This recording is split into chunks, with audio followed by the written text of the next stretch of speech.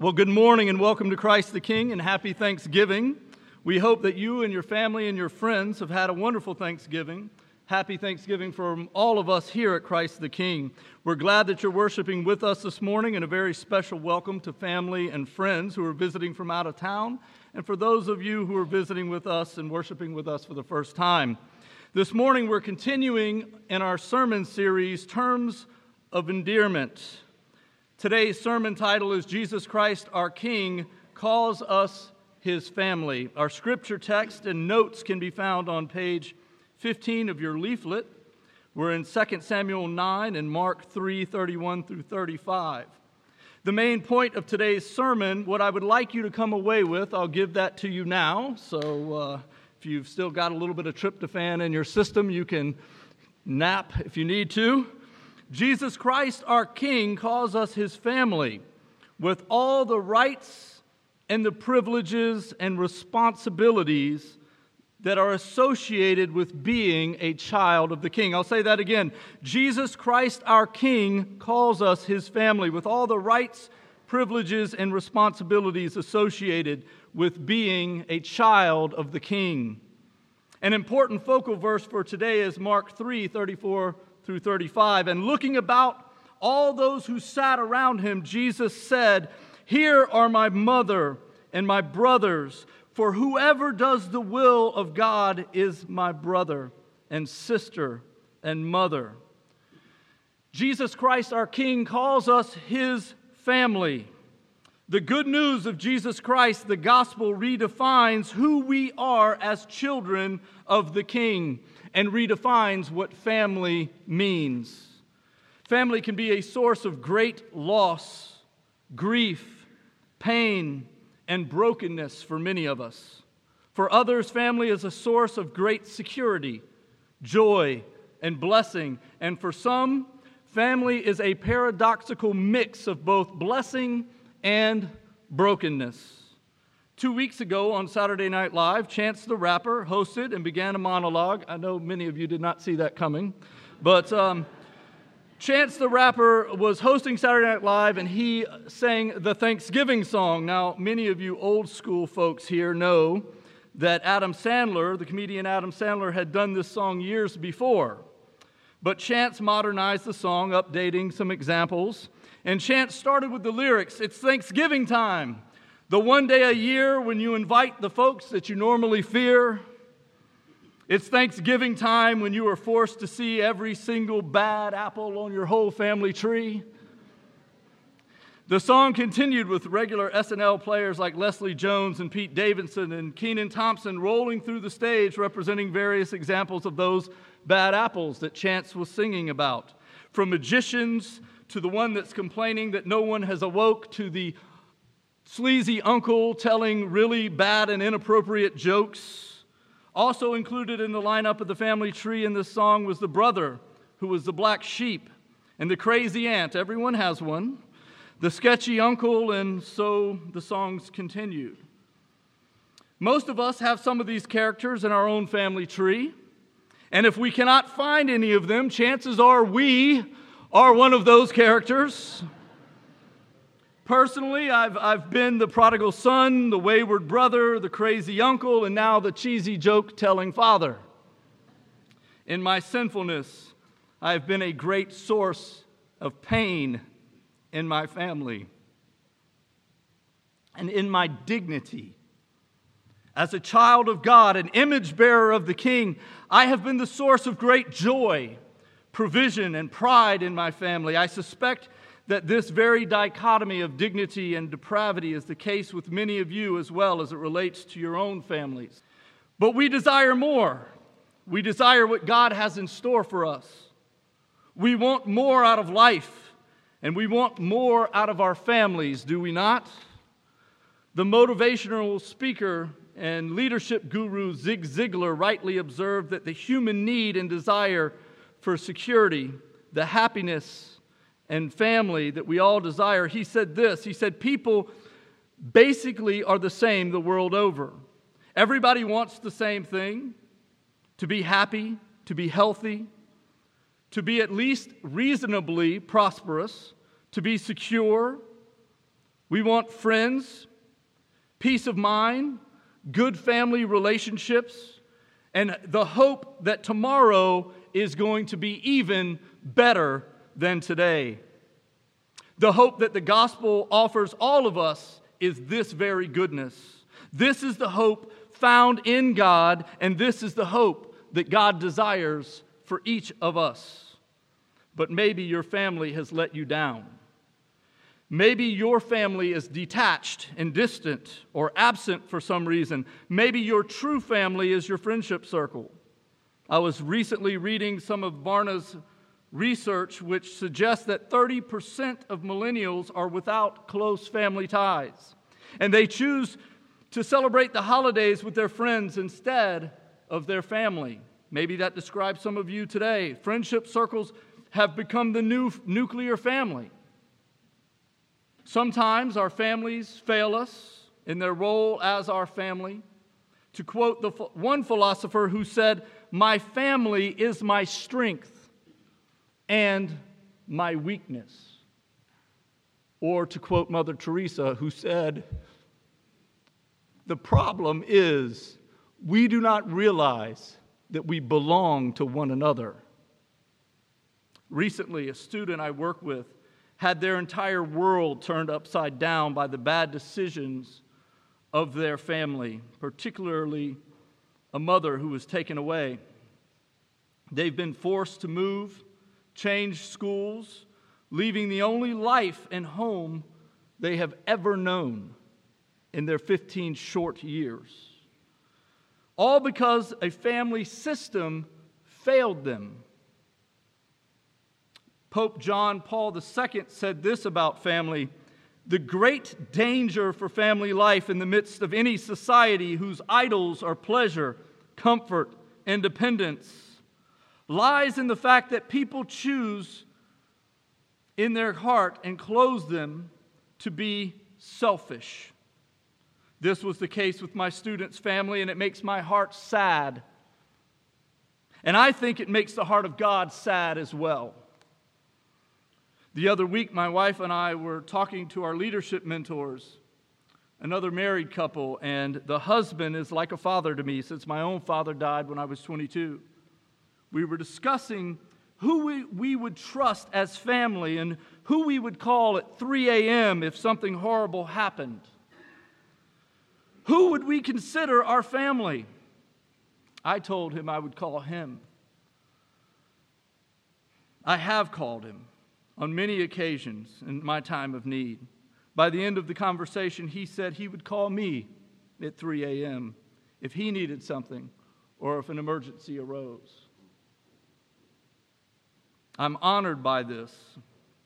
This is what family does for one another. But what about you? Who are you calling at 3 a.m.? Who is your family? Who are your brothers and your sisters in Jesus who do the will of the Father? And what about you? What does your family look like? Is your family a source of great blessing? Has your family failed you? The good news of the gospel of Jesus Christ is that Jesus calls us his family, and he will never fail us. We are his own. Jesus is no stranger to the joy and the intimacy of family, nor is the doubt, pain, and rejection of family foreign to him. Jesus grew up in a small Galilean town of Nazareth. There, around 500 to 1,000 people lived in Nazareth at that time. It was a small country town, and it was a close-knit community. Family life was intimate, and people relied heavily on one another. As an eldest son, the firstborn, they would have had great responsibility and privileges. And much more was expected of them. Tom Wright, in his commentary, Mark for Everyone, describes the first century family. For Westerners, then, he says, Jesus' words about who his family is, though perhaps mildly shocking, don't mean that much. As we grow up, we develop a circle of friends who know us much better, who spend much more time with us than our parents and siblings, regarding what we regard that as quite normal. But in Jesus' world, it was scandalous.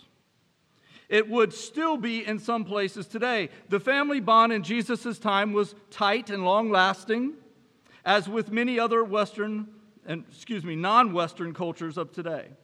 It was normal for children to live close to their parents, maybe even in the same house. The family unit would have been a business unit as well, and they would have shared all things in common. What's more, for the Jews, this was a close family bond. It was part of God's given fabric of thinking and living. Loyalty to the family was the local specific outworking of loyalty to Israel as the people of God. Breaking this link, and you've undermined a major pillar in the way that the Jews in the first century and the 20th century as well think and feel about the world and themselves. See, family has a lot to do with identity for the Jews and for us. For these very reasons, as Jesus left his family and went about teaching and ministering and healing, many thought that he had gone mad, including his own family. Jesus had begun teaching and preaching and left his hometown, and the family thought that he was out of his mind. And when the family heard it, they went out to seize him, according to Mark 21. For they were saying he is indeed out of his mind. And Jesus, had gone off of his family's script. As far as his family and his cultural and religious norms were concerned, he was no longer playing his role. Maybe some of us can relate to this scene. Maybe we have family who do not fully understand who we are or what God has called us to. Maybe our families think that we have left the family script as we have sought to follow Jesus and to do the will of God our Father. Maybe our families think that we are out of our minds. I know my family at several times have thought that we were out of our minds, especially when we moved to Haiti. That was a very crazy thing and was not very palatable for many of our family members. Have you ever experienced this misunderstanding and rejection in your own family life? Later on in Mark's gospel, Jesus was teaching back in his hometown, back in Nazareth. And Jesus had confused and offended many of those in his village by his teachings. Those who heard of him did not receive him well, nor did they accept his teaching. And Jesus said to them, "A prophet is not without honor except for in his own hometown and among his relatives and those in his household." Jesus' desire to do the Father's will and work was above and beyond the approval and the acceptance of his own family. Warren Wiersbe, in his B-series commentary on Mark, writes, "Our Lord was not being rude to his family when he remained in the house and did not try to see his family. He knew that their motives were right, but their purpose was definitely wrong. If Jesus had yielded to his family, he would have played right into the hands of the opposition. The religious leaders would have said, 'See, he agreed with his family. He needs help. Do not take this Jesus of Nazareth too serious.' Instead of giving in, Jesus used this crisis as an opportunity to teach a spiritual lesson. His family is made up of all of those who do the will of God. Our Lord's half-brothers and sisters were not believers, after all, and Jesus felt closer to the believing publicans and sinners than he did to his unbelieving half-brothers and sisters. Our Lord was not suggesting that believers ignore or abandon their families in order to serve God, but only that they put God's will above everything else in their own lives. Our love of God should be so great that our love for family would seem like hatred in comparison. Our identity should primarily be as children of the King, as God's family. After all, Jesus Christ calls us his family. As Jesus said, "For whoever does the will of God, he is my brother and sisters and mother." However, our earthly family has let us down. The very institution that God designed to bring stability, provision, security, and joy can bring us so much rejection, pain, and loss. So in conclusion, I would like to reference our Old Testament reading. In our Old Testament reading from 2 Samuel 9, we see King David making good on his covenant promise to his friend Jonathan, whom he had a brotherly relationship with. Jonathan's father, King Saul, had caused David and Jonathan a lot of pain. Saul wanted to kill David, and Jonathan protected his friend David. Jonathan was from a pretty broken home life, and that is a huge understatement. He literally had a madman for a father in King Saul. After Jonathan's death on the battlefield with his father, King Saul, David became king, and he sought to make good on his promise with Jonathan, to preserve his household and to show his family kindness. In a time where many kings would kill families of those who they preceded in order to protect their own throne, David found the only living son of Jonathan, Mephibosheth, and restored to him his grandfather's and father's estate. And he treated him like his own son, making him family, adopting him into his own household, and giving him a place at the king's own table. Mephibosheth was a crippled man.